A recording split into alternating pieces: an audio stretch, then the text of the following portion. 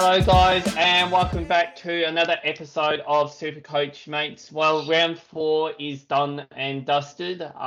So just quickly before we get into each of the games, we're just going to do a quick recap on our scores and stuff. So I'm going to start off with you, Thomas. How did you go this weekend?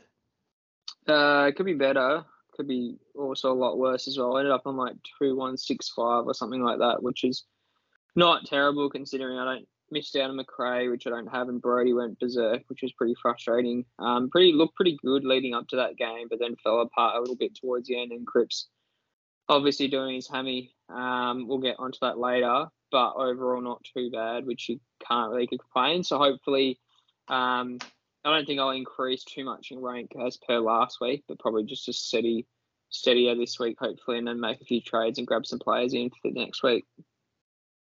Yeah, and Jonas, how did you go this week? Yeah, pretty average, like Tom, 2-1-90. It was a pretty hit and miss week. Some players went well, and then others either burnt me if I didn't own them, like Witts and McRae, or just let me down, like Hinge and Butters and Cherry, and even like Cornelio to a lesser extent. So hopefully next week the scoring's a bit better. Yeah, I got the 2-1-5-4 this week, and unfortunately I lost to Thomas by about 10 points in our head-to-head league. So, bit of a rough start for me. I'm just going to start off with a hero, so I like doing this. So Max Gorn, 160 points. He actually got his break even, which was 160 as well. So for those people who are hoping he might have a bit of a drop, well, it seems that that's the end of his drop. And Zach Butters, don't know what's happened to him. I think we're going to talk about him shortly, but he's just fallen off a cliff. And I think a lot of people now might be licking their wounds when they see Butters and Heaney were pretty much just about the same price, and Heaney's now very much higher. So, yeah, anyway. So we're going to get stuck into each of the games now. So I'm going to disappear because I'm going to share my screen. So this is obviously Fan Footy, which is a free website that you guys can go on to track your Supercoach scores if you haven't got the Herald Sun Plus subscription or Supercoach Plus. So obviously, one of the big players, Travis Boak's start to the season has been astronomically. He's got another 100+ score here. Thomas, can he keep this up throughout the year, or is he going to fall at some point? Hard to say now. I mean, each week you expect him to fall off a cliff, and you probably think against Melbourne, against a pretty tough midfield, to do the same. But to score 117 against a premier midfield in the competition, you can't knock him for that. And I think a lot of people went Tom Green this week as a cheaper option after scoring quite well. If you went Boak, you could do one even better. Obviously, 35 disposals, I don't think his efficiency was that great. But to score 117, you can't complain. And if he keeps doing that, you probably missed the boat, unfortunately. But if you want to go different, I wouldn't knock you for doing that. Port surely will come good at some point. Hopefully, fingers crossed. And if they do so, I think Boak will benefit a fair bit. And he's known to score 150s and 160s in a winning team. So, yeah, he's one that I think a lot of people will naturally miss out on because obviously you probably missed the initial point scorings he's had. And 117 has been one of his lower scores. But if you compare him to the likes of Oliver, Steele, Miller, McRae, he's the one that's actually pumped out consistent scores throughout the board in comparison to all the others who have at least had one sub-100 game. Yeah, and next player on our list here is my rage trade or my dud of the week, Zach Butters. What's happened to him, Jones? Have you got anything on what's happened to him, or is he just tanking? I think in that third week when he got bumped, I'm not sure he fully recovered from that. And I think his scoring is also a byproduct of the fact that Port Adelaide are getting absolutely annihilated through all areas of the ground. I think he was on 18 at halftime, so he did well in the second half to salvage basically a 60. But I think now he's going to have a pretty high break even, but he's one where I'd be holding because he's not even at a really elevated price and he still has primo potential. So he's one where I think he can come back and score well, and we saw that in the opening 2 weeks. So if Port bounce back and start winning a few games and Butters has an extra week off from that Power Pepper hit, maybe we might see another 100, but I wouldn't be trading him just yet, especially with some of the other injury concerns we've recently been dealt. Yeah, and obviously Pale Pepper, I gave him a bit of a spray last week for his hit on Butters and told him not to do it again. So I'm glad he didn't do it again, but I think the damage has already been done. So do you have to finish the season with max score? And obviously got 160, which I think was the first time that him and Jackson both got over 100. In fact, they both got over 120. Do you think that this might be a bit of a comeback here for Gawn, or you still got your questions about his long-term potential, Thomas? I think for the price he paid originally, probably it was a bit long time coming, unfortunately for him. But yeah, he did dominate. Lyset was out of the game quite early, and he reaped the benefits. Finally put a 160 on the board, which is what you paid for.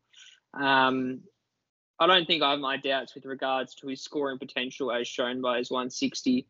But I think this year is a year that you could probably get away with having, a cheaper ruck set up, obviously with Perouse and Witts. Their durability is obviously a bit of a concern. It's a long season. We've just started. So it's, question marks on whether they continue, but you obviously probably could get away with it, which obviously helps.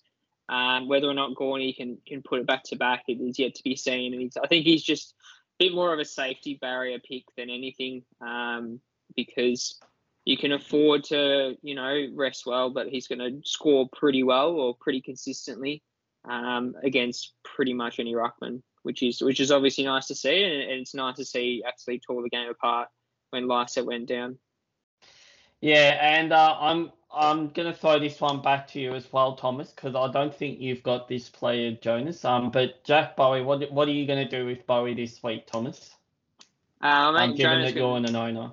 Yeah, Jonas can speak as a non-owner as well, but Bowie's a bit of a concern. He got moved to I don't know, because I didn't watch the game, unfortunately. I had another commitment, but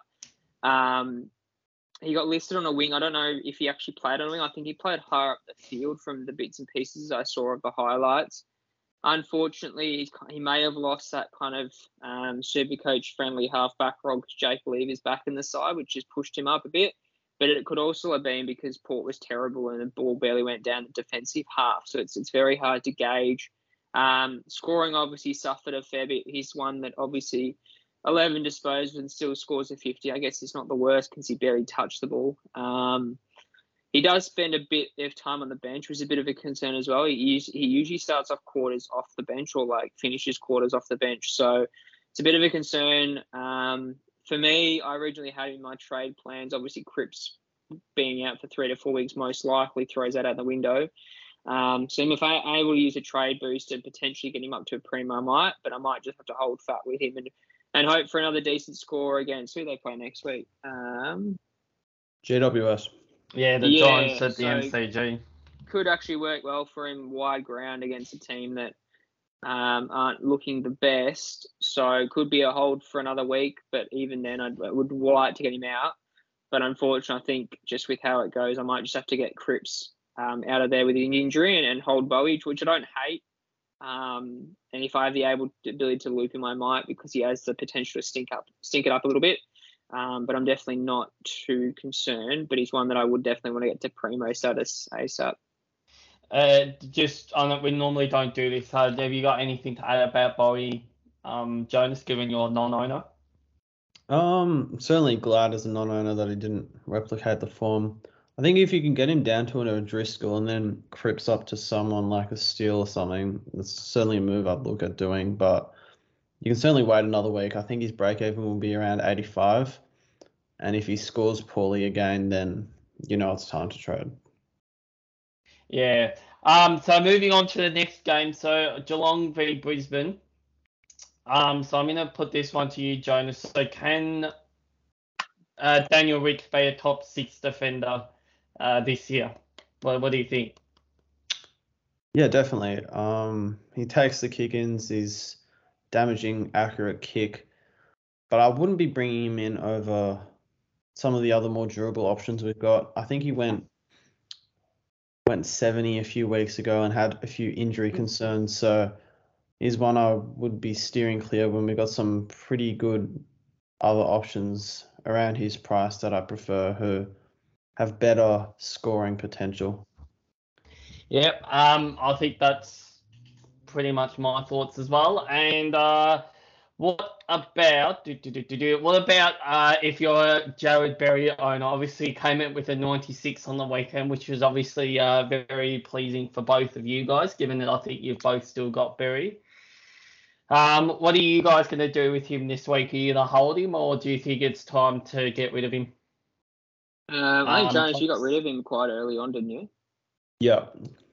Yeah, But you hold someone who scores 96. Yeah, 100%. He's one that I was on the chopping block with his kind of inability to finish off games quite well. In regards to Supercoach scoring, he had this habit of scoring 50 in the first half and looked really good and then died off a fair bit. But yeah, it was nice to see against a tough opponent in Geelong as well. Scored 96, did a tagging role in Dangerfield, kept him pretty quiet and actually looked quite good considering his shoulders pretty much made a paper mache. Seriously looks a concern every time he gets near it with his right shoulder, but he did a fair bit of damage and it was nice to see he didn't get subbed out, so it didn't seem to be too serious. And it's good, yeah, 100 point score there. You can't really complain with that. And they go into a nice run of fixtures, I think, pretty soon. So if you can hold on a fair bit longer, it'd be nice to rejig that cash gen and boost it up, and you can basically direct him to a primo pretty quickly once the likes of Rochelle and the Co start to peter out, which is definitely nice to see considering the concerns we had over him of pre-season. But there is that still concern. His shoulder's a massive worry at times. He almost got fairly bad knock early on in that game and didn't look like he was going to return and then came back on. So, if you can keep his shoulder nice and healthy, I wouldn't see why not. You just keep him and let him chug along. Yeah, I think so. So we'll move on to the next game now. So Sydney, North Melbourne.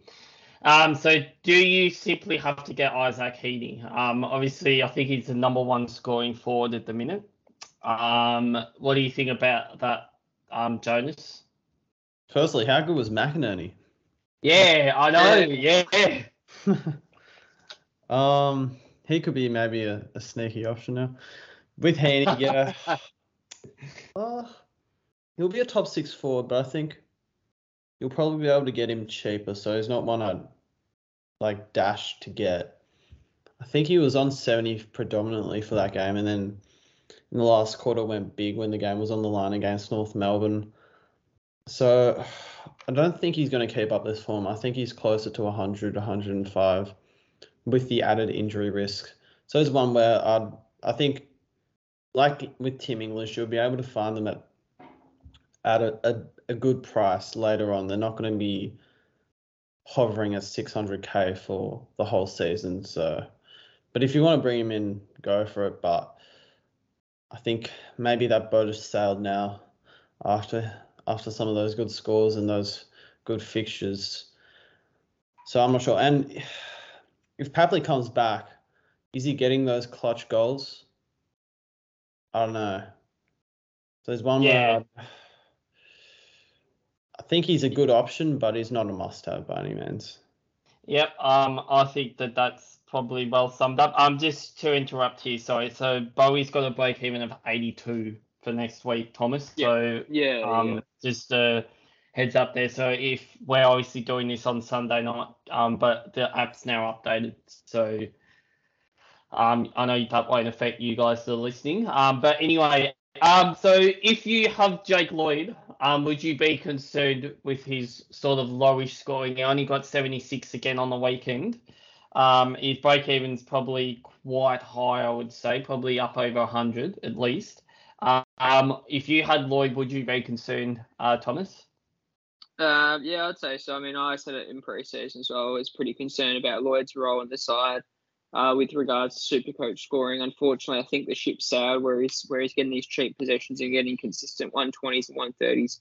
Sydney's defence is generally developed as a whole. You got Blakey and McInerney running off half back into the wings and looking much more damaging than they once were. And even Braden Campbell's developed greatly as a player, and he looks real damaging as well. So they're not reliant on Lloyd to be the main kicker down back, and they're spreading the load much more considerably across those other wings. So it makes it fairly damaging, which is nice to see as a Sydney supporter. But I guess if you're a Lloyd owner, I'd be a little bit concerned. He's going to score pretty consistent. I think the most concerning thing with Lloyd there was I think he was on like 60 something at half time and then really petered off and barely touched the ball in the second half. So he's one of those players that I guess will be consistent to some degree, but with that consistency, you're probably paying well overs for what he's worth. I know people were saying that you're probably paying unders when you got him in the first place to start the season, but you look at all the other defenders coming through now that are scoring probably more consistently and more stronger wise than him. I'd be a little bit concerned. Definitely wouldn't trade him. He wouldn't be in a trade category quite yet, but he puts up another 70. In a winning team, and especially against North Melbourne, I'll be a little bit concerned. Yeah, his break even's 148, Lloyd, so he's probably going to go down. Drop off a fair bit. What about Aaron Hall, Jonas? Are you concerned with these sort of lower scores? I know 97 is not exactly something to, be ashamed of, but it is down a little bit on what he has done, sort of the 110, 120 mark. Is this a concern? How many disposals was he? Was he averaging like 30 last year? Yeah, something like that. Yeah, I think it was something like that. That's slightly concerning that he's getting a bit less of the ball, but I think if you've got him, you certainly hold him. He's still scoring quite well. And then if you're a non-owner, I'll be waiting a few weeks for that price to dip. I think he's still got that role, that really good role. And some of his kick-ins, I was watching a bit of it, some of his kick-ins were immaculate. So there's no danger of him losing that sort of avenue to point scoring. So, no, I still think it's a really good option. I was going to butt in quickly. I watched this game a fair bit. And one thing I noticed was that Hall's pulling off kicks that are almost too good for his teammates, something that Brad Hill does a fair bit. And it ends up being a clanger rather than an effective kick, which is a bit unfortunate for his scoring. He's done that a fair bit. Like, he's being quite aggressive in the kick-ins, and he's booted at about 40 metres in a good direction, but the players aren't reading it as well. So I think that's causing a fair few turnovers. I think he had a fair few this game as well. So it's affecting his score a significant amount, I think. Yeah, his break even's 154, so he's definitely going to come down in price. Aaron Hall. So next game, unfortunately, Collingwood another loss on the weekend. But Jack Crisp, I'm going to throw this one to you. I think, have you got him, Thomas? You've got Crisp. Yeah, have you got him? And Jonas, have you got him as well? Did you end up not picking him? Yeah, I've got him. Yeah. Okay, so we've all got Crisp. So a bit of a yo-yo here, gone up, down, or down, up, down, and then up again, another 132. What do we think about Jack Crisp here? Is this something we should expect from now on, or is he just going to be a bit of a yo-yo player? I'll start with you, Jonas, since you're a Collingwood supporter. What do you notice anything different about his role or something? His role this week was slightly better. I saw him a bit at halfback, maybe 30%, and then at the ball in the centre a bit as well. And he started the game pretty slow, I believe, and then got into it nicely. I think in the first quarter, actually, he was on the bench for like a good 10 minutes. So this score could have been a 150. I just think he's one that's going to be up and down every week. But it's good to show that he has that good ceiling, and he's certainly able to average 100 plus for the rest of the year. So he's one where you're going to have to ride those 80s and enjoy the 120 pluses when they come. I think it's going to be dependent on his matchup, how he scores, and then also if he can keep that disposal efficiency up, because sometimes he does turn the ball over. So if he can do that and he has a favourable matchup, he's one where he'll be most likely scoring pretty well. And without Elliott in the team, I think we'll get a slight bit rise in mid minutes, which I'm not sure if it necessarily helps him, but it means he's spending more time around the ball, so you can't be doing too poorly. No. And Jeremy McGovern, who's just been an absolute brick wall this season for sides that play against West Coast. I think he's averaging 11 intercept marks a game, which is just insane, which is obviously translating to a very nice super coach scoring role. Can he keep this up, Thomas? I don't think he can keep it up scoring wise, but I think teams will start to pay a bit more attention to him just because of how dominant he is as an intercept mark. He's pretty much the best intercept marking defender in the comp and barely gets beaten one-on-one. So he's one that I think you miss the boat on if you tried to get him. However, the amount of ball that's going through, and we spoke about this last week, I believe, or in the Q&A, one of the two, with the amount of ball that's going into the defence for West Coast, it's just he's going to accumulate more than he does so normally. And because of how important he is in the side, you just look at the screen there, he's 94% time on ground. He's barely getting a rest because of how desperate West Coast are needing him to stay on the ground. But you've also got to remember that a complement of West Coast players are still out isolating and what have you. So it's yet to be seen where he can keep it up. But if you started with him for whatever reason, you'd be laughing with a ridiculously good input of scores.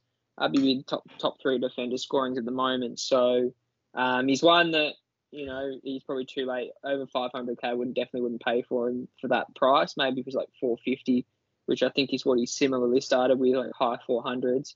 Might be a different story, but I think you missed the boat on McGovern if you wanted to go down that route. Yeah, I think so as well. I think that ship sailed. What about Scott Pendlebury being defensive eligible? Now, I did flag this a week or a couple of weeks ago, saying that I was hoping he would get that he would get that defensive eligibility, and he's probably looking like sort of a top 10 defender. What do you think about this, Jonas? He's too expensive. He's 522,000 now. He's injury prone. There's a lot of points going around there, and you can see the ratio there. He was really effective that day, but he's not always going to be that effective and efficient. So he's one I'm happy to skip on because they're just better options who are slightly more expensive and a whole lot more durable. Is that then Scott Pendlebury? Yeah. I don't think Scott Pendlebury is gonna play the whole year. He might get rested or do some sort of injury because he is well into his 30s. So he's one that I'd be happy to pass up on, given you've got... I don't think he'll be top 6 because I think Short's ahead of him, Dawson's ahead of him, Stewart, Hall, potentially Crisp, and then you got Hewitt, and then anyone else who becomes defender eligible. So I don't think he's top 6, so I wouldn't be paying over 500 for him. Fair enough. Right, so the next go. Obviously we'll touch on this later on with Patrick Cripps unfortunately injuring his hamstring and being out for sort of 3 to 4 weeks. So is Jack Macrae a good option for Cripps if you can afford to do the trade? I think it's probably going to be it's 150k. Do you think that's a good trade, Thomas? Oh no, Jonas. Jonas can start off. I missed it completely. Sorry, Jonas, did you hear? Yeah. I think you can certainly do a lot worse. Macrae is probably the best option out there, but if you're looking for value, he certainly doesn't present that at the moment. So it depends on what you do if you save money and get a slightly cheaper option, such as, I don't know, maybe a Steele, a Miller, an Oliver, someone like that, who those sort of players could be like 70k cheaper than Macrae, and I think either way is fine. I think if you got like only 80,000 or something for Cripps up, you can afford to get one of those premium mids that's fallen a bit more. But if you want to play it safe, McRae is certainly not the worst option. It's probably the best option actually. Yeah, I think so. So having a look here, so Darcy Parish has come down a little bit. Petrarca's come down a little bit. So I think there's definitely value in that midfield for those people who are considering trading out Cripps. What about Tim English? Now, had a little bit of a lower game by his standards this year, got 96. Are you still concerned about Stephen Martin coming back into this Western Bulldogs side and basically him having to play with Martin in the ruck? Thomas, what do you think on English? I'll be a little bit, maybe not concerned too much. I was actually surprised he ended up on close to 100 there, which was quite impressive against Nankervis. Ruck Nankervis is a pretty good ruckman himself. I wouldn't be surprised if at some point Steph Martin does come in. He was suffering from COVID, I think, so he missed out 2 weeks. He's waiting the wings, and I wouldn't be surprised. Especially they got beat against Richmond. Could well bring another ruckman in to help out English a little bit, which negates his scoring. But I think they're pretty. I saw a tweet about Beveridge saying that he's pretty confident with English as the main ruckman for now. Whether or not that means that Steph Martin still comes back and English plays that number one ruck is yet to be seen.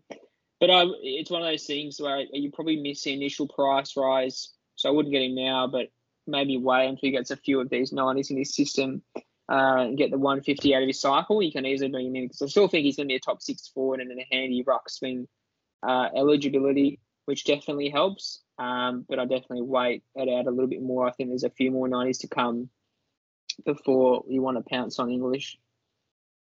Yep, I think I'm the same there.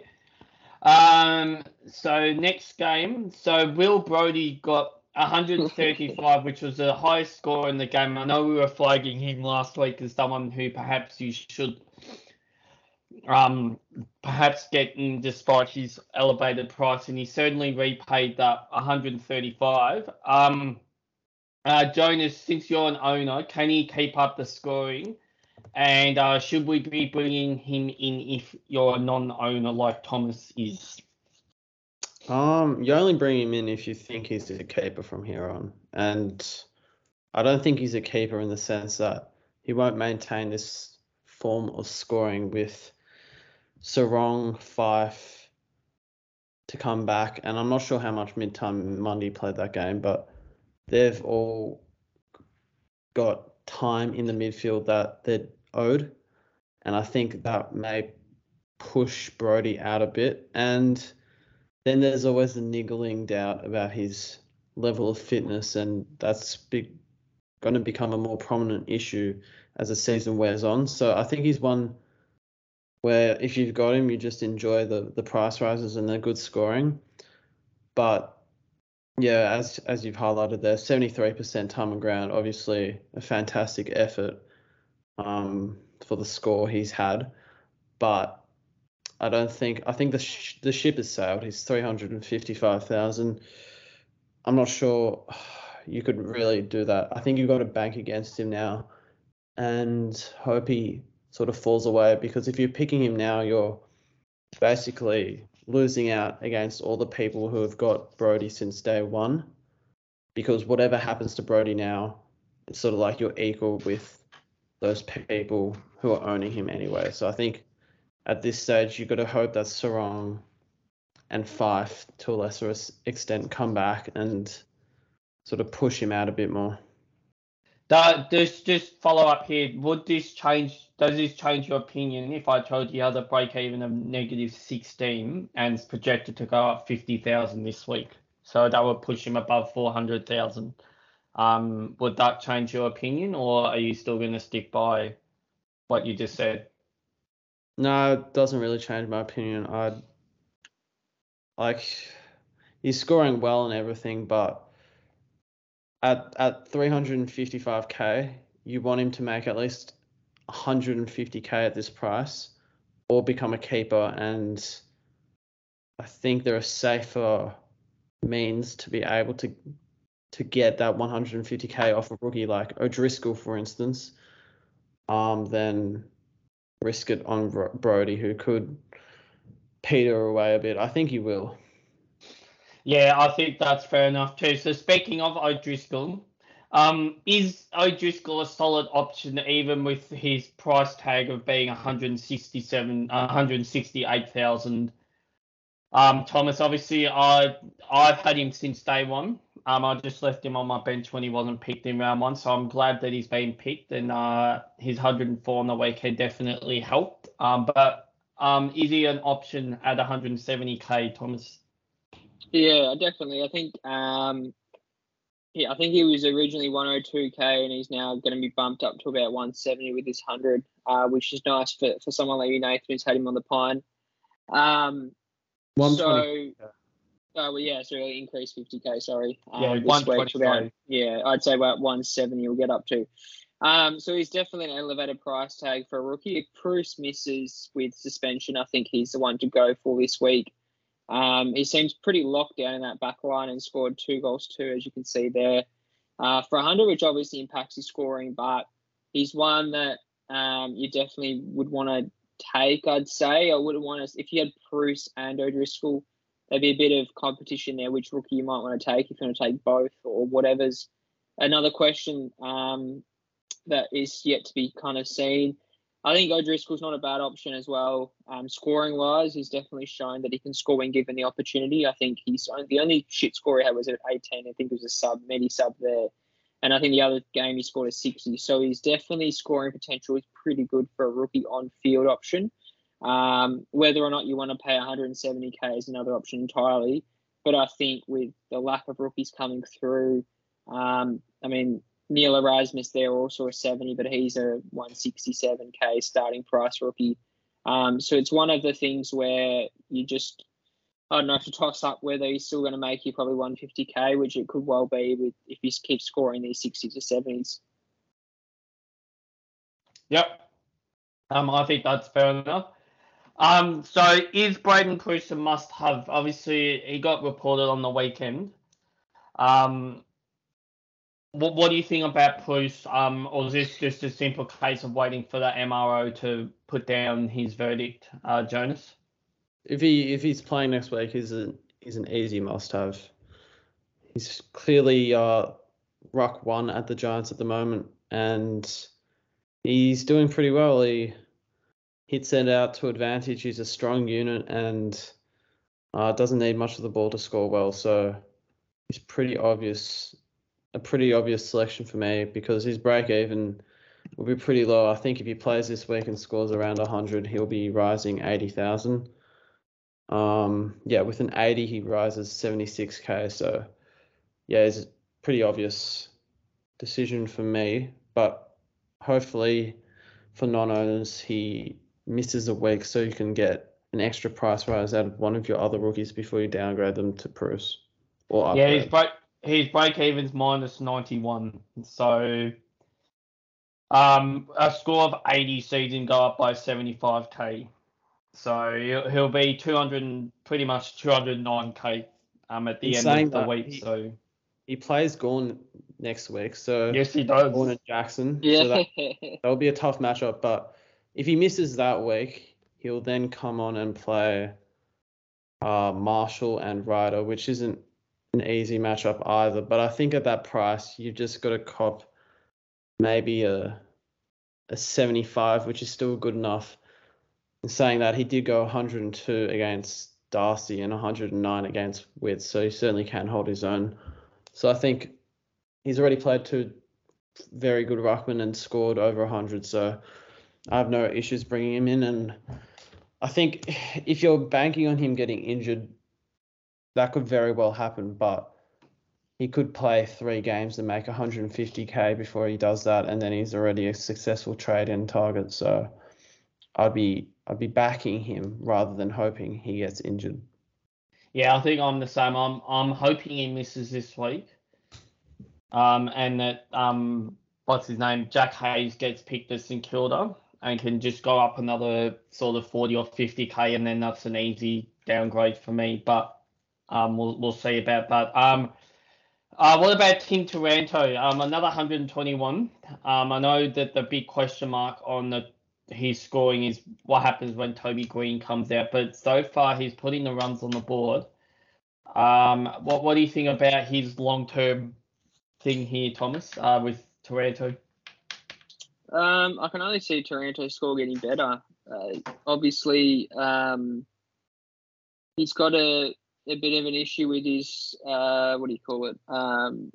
disposal efficiency, which has always been his main knock. Like 32 disposals there, one behind. Quickly, yeah. Bruce has been offered a 1-week suspension, so that's good for us. That's big. Yeah, that's big. Yeah, so if you went early on Bruce, unfortunately, it could be a bit of an issue. You're hoping Hayes gets coming back for Ryder, which could be the same issue. But yeah, going back to Taranto, he's one that people a bit sleeping on, unfortunately. For most people, I think have just missed out on him.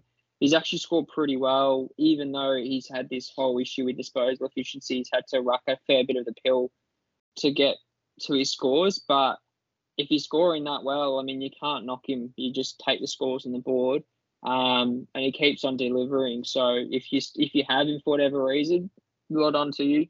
But he's one that I'd kind of wait a bit. There will be a downer game at some point where he scores 70 because he's had 20 disposals instead of 32. But it'll be a wait and see with Taranto. But he's one that you probably would want on your side at some point. It seems like he just keeps scoring. I think with Taranto, I prefer him over Henny. That's potentially controversial, but he's less injury prone. He's got upside with Toby Green coming into the side and GWS winning a few more games. But I think he's one that you can safely sort of pick at this stage, given the amount of ball he gets. And he's a really good forward as well. So he finds just avenues to goal, similar to Heaney. But he's one where if you want to sort of go against the grain, a bit of a point of difference. I wouldn't mind at all. He's one that I'd probably start looking at as well as a replacement for Cripps, because I think there's only upside with his scoring, with more midfield minutes on offer and GWS potentially performing better. But tough matchup against Melbourne coming up. Will be interesting to see how he goes there. Yeah, obviously he only got one behind on the weekend, but he has shown he can hit the scoreboard. So moving on to Sunday's games. So is Andrew McGrath an option if he gets defensive eligibility? I'll throw this one to you, Thomas. What do you think about McGrath?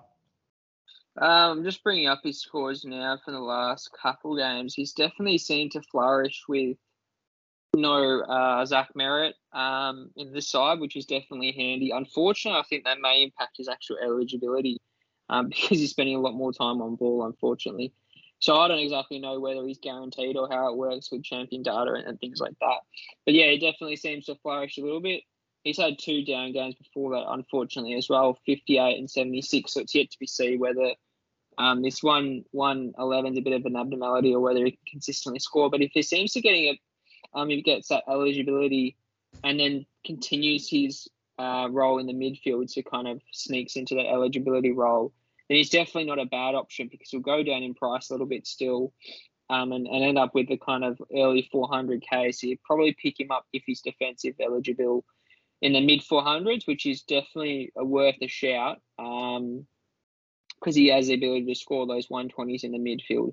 But it's one of those things where you want to make sure you get all the other top 6 defenders first and probably worry about him last because I think he'll still have the downer games. And it's one of those things where you want to make sure you've got your Stewarts, etc., in your side first. But I think if he keeps this up in the midfield, 25 disposals for 111 is a pretty good return. So, yeah, nothing to shame about, but wait and see with what happens with this eligibility.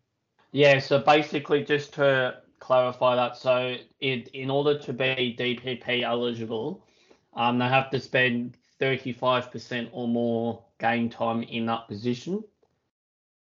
I think he was probably spending about 60-40 split in the midfield and 40% in the back line when Merritt was in the side, but I think that's probably gone up towards sort of maybe the 75-25. So I definitely think that will impact his scoring. I mean, his eligibility, but I guess it's a wait and see with that. We've got a couple more weeks to go with that. So I'm going to throw this one straight to you, Jonas, because I know you've got both of these guys. What do Parrish and Dawson's ceiling look like? Obviously Parrish 121. He seems to have relished Zach Merritt not being there, and Dawson, after his, I guess, controversial low score last week after kicking the match-winning goal, came out with another 97. So obviously you've got both of these guys. So what do you think about these two? I think Parrish looked a lot like the Parrish we saw in 2021. He was getting more of the ball in the contest rather than the first few weeks when he was getting it around the ground uncontested wise. He was getting a lot more points from like centre bounces and stoppages, which was promising. He did have a lot of the ball, and you'd probably hope for a 140 with the amount of possessions he got. But I think he's certainly redeemed himself a bit, at least for me, from the last few weeks. And I think he's a pretty good upgrade option in the next few weeks. But you can sort of toss a blanket between him, Steele, Petrarca, Oliver. I'd probably be leaning toward Oliver. But I think I'm not really sure if Merritt going out actually helps him, but he's definitely not playing. I was at the game. He was not playing any time up forward or anything like that. So it's good to see he's lining up at every centre bounce when he was on the field. But hopefully he can get on the field a bit more because that time on ground was 78%. But yeah, he's a great option. And then with Dawson, your love child. He's a jet. He was on 53 minutes into the fourth, and I wasn't even concerned the slightest about his scoring. I just knew he'd get to about 90 because that's just what he's been able to do. And yeah, he's just got a great kick and 27 touches. I think you can pretty safely put him down as a top 6 defender, and then you just have to weigh up if you want the like scoring potential of like a Hall or the safety of a Stewart or the enjoyment of a Dawson, because he gets the ball anywhere, like on the wing, he'll float up forward. He was looking for a nice cheap handball from Walker towards the end of the game to kick a goal because he doesn't mind one of those either. And fortunately, he didn't take any kick. Oh, maybe he took one at the end, but yeah, he was playing predominantly wing. And then in the fourth, he went down back and scored 40 points. So if they can persist with him a bit more down back, like maybe have him down back for half the game, he'll average 105 for the rest of the year.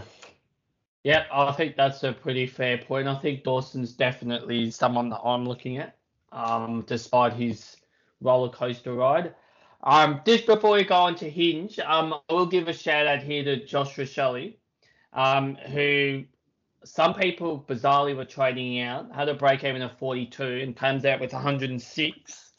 So his break even's now back down to 10 again. So he's got a few more weeks of money making. So just be really careful of when you're trading out your rookies and just making sure that you think that they're at the maximum price potential, rather than just trading out a rookie for the sake of trading a rookie out. Obviously, if they get injured, then feel free. But I guess that's the danger of perhaps trading out someone before their time's up. Is that if they do go big, he's probably got another couple of weeks of money making. Which, speaking of which, Mitch Hinge only got the 37 on the weekend. I can see there's a little hospital sign on here. So he did get subbed off. What do we think here about Hinge, Thomas? So he's got a break even this week of 29. He's averaging 65. What do you think about Hinge as a trade this week? it'd be interesting to see what the actual injury was. Obviously, I didn't watch it, so Jonas may have a bit more intel It just on that says linked injury. off with a hip problem. You can probably see it so on the screen now. Yeah, I don't think it was that serious. His scoring did look pretty bad anyway, as it was. I think he might just be a hold because he's pretty much a lock in that side. If he's fit and healthy to go, and he's got the potential. He scored a 90 the week before. Unfortunately, spent a fair bit of time on the bench. I think struggled to get on the field at times because he started off the quarters on the bench, which probably didn't help him too much.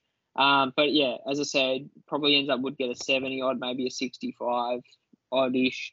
If he was playing the full game, as you can see there, 54% game time, pretty much missed half the game, which is not the worst in the world. I think there's bigger fish to fry with regards to Hinge. If it comes out and says it's a bad injury, for what it's worth, and he misses a fair few, I'd say probably a trade and get rid of him. Whilst you can, if you're able to upgrade to a primo early, but he's one that I'd hold chip on. Obviously, it doesn't help his cash generation at the moment with the 37 in his system, but he's got the potential to score pretty consistently. I think he was one that people thought he was going to be a slow burn to start off with, so this is pretty much what you're expecting anyway, and you'd take what you got so far with his cash generation. Yeah, I think if he's not named, I think him down to O'Driscoll might be a very popular trade this week. Just quickly on Hinge, I think Nick said after the game that he probably won't play next week. But the fact he said next week sort of insinuates that the injury shouldn't be too long-term. Plus, he will present a good loophole, not only because McCartan and De Koning play. I think you can emergency McCartan if he does poorly, or if he does well, actually. You can then field Hinge and then put De Koning on the bench because De Koning plays on the Monday. But in saying that, I'm not sure if McCartan actually gets up because wasn't he concussed? McCartan, I'm not sure. McCartan. When watching that game, he basically got concussed in that collision with, I think it was Cam Zohar. Yeah, Zohar, here we go. McCartan was, from what I heard in the commentary, he stayed on. He basically didn't leave, and the doctors actually dragged him off due to watching the tape again and actually having to remove him. So I wouldn't be surprised if he has to miss or is forced to miss, and because of McCartan's serious concerns with injuries in the past with his health, I think he's one that wouldn't be a bad move, but he's one that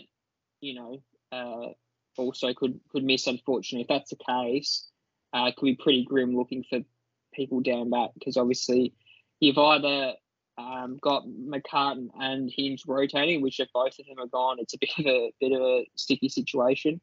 But I wouldn't also be surprised if he plays. I didn't think it was a serious one. It could have been just for the safety of McCartan, considering how much he's missed a footy due to concussion.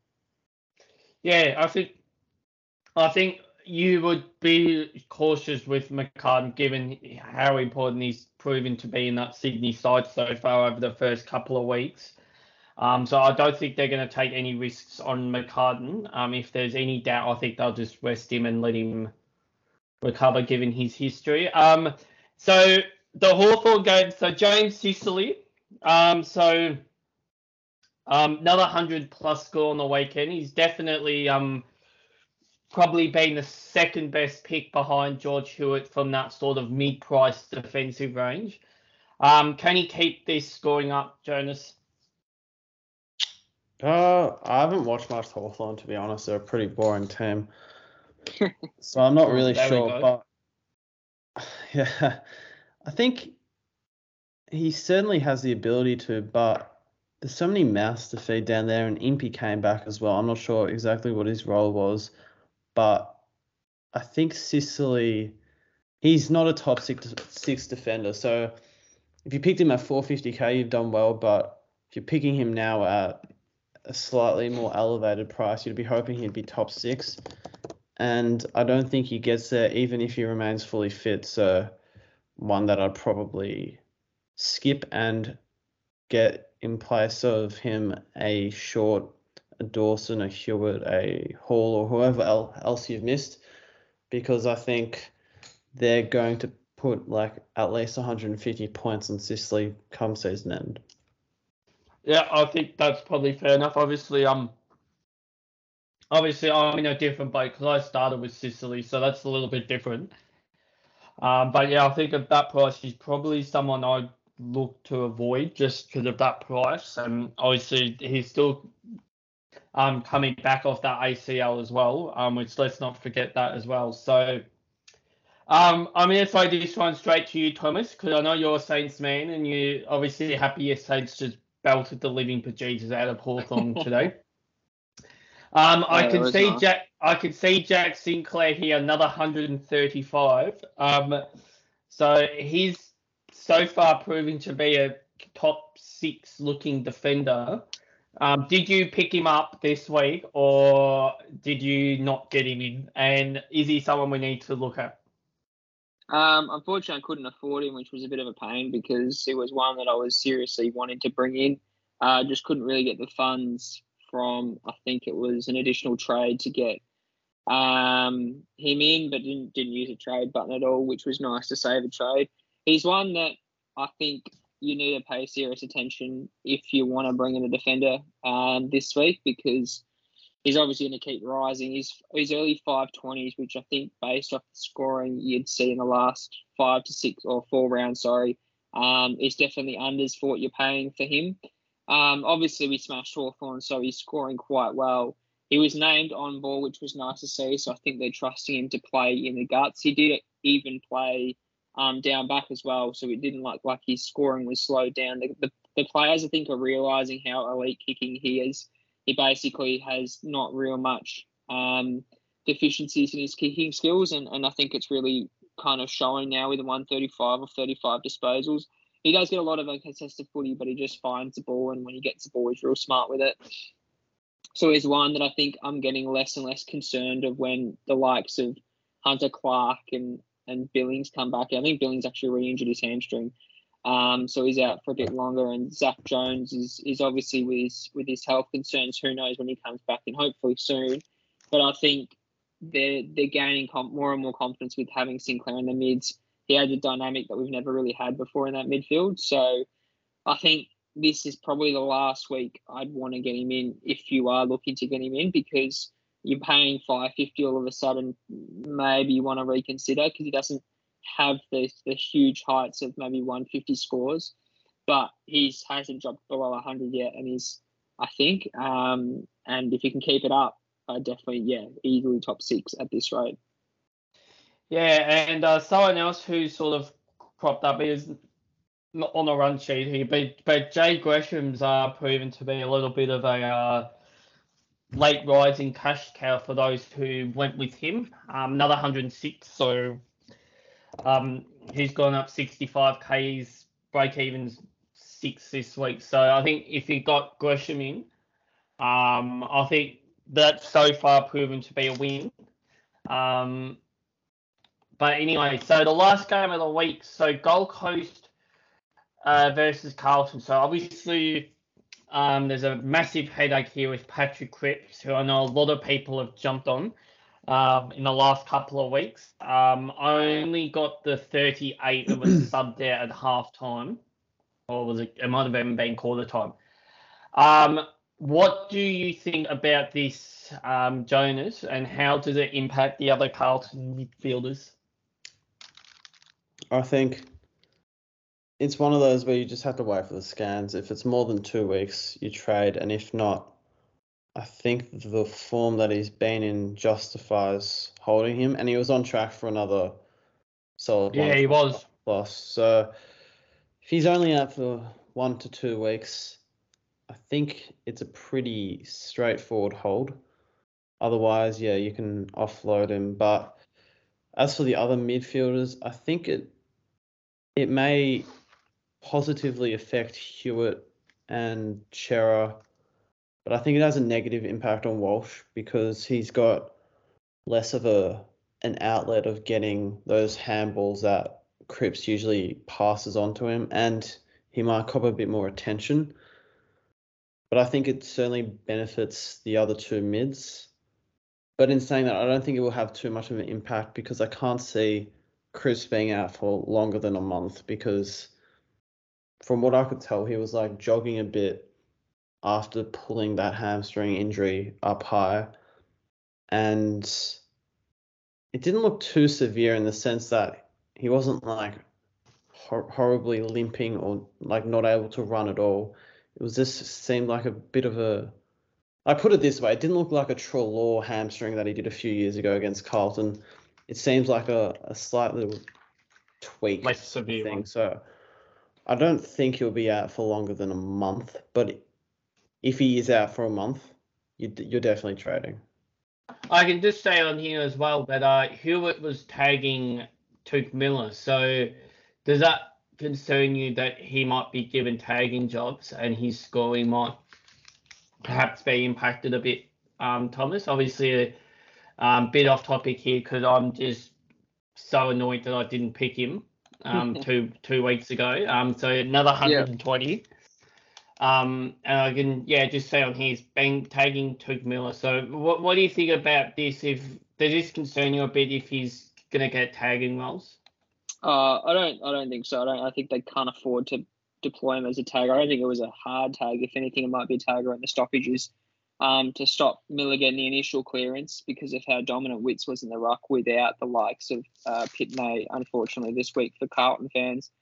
But I could see Hewitt's score just continuously improving without Cripps, and if so, he's out for the next couple of weeks. He scored a 120 again. He's been so consistent, and he doesn't look like slowing down.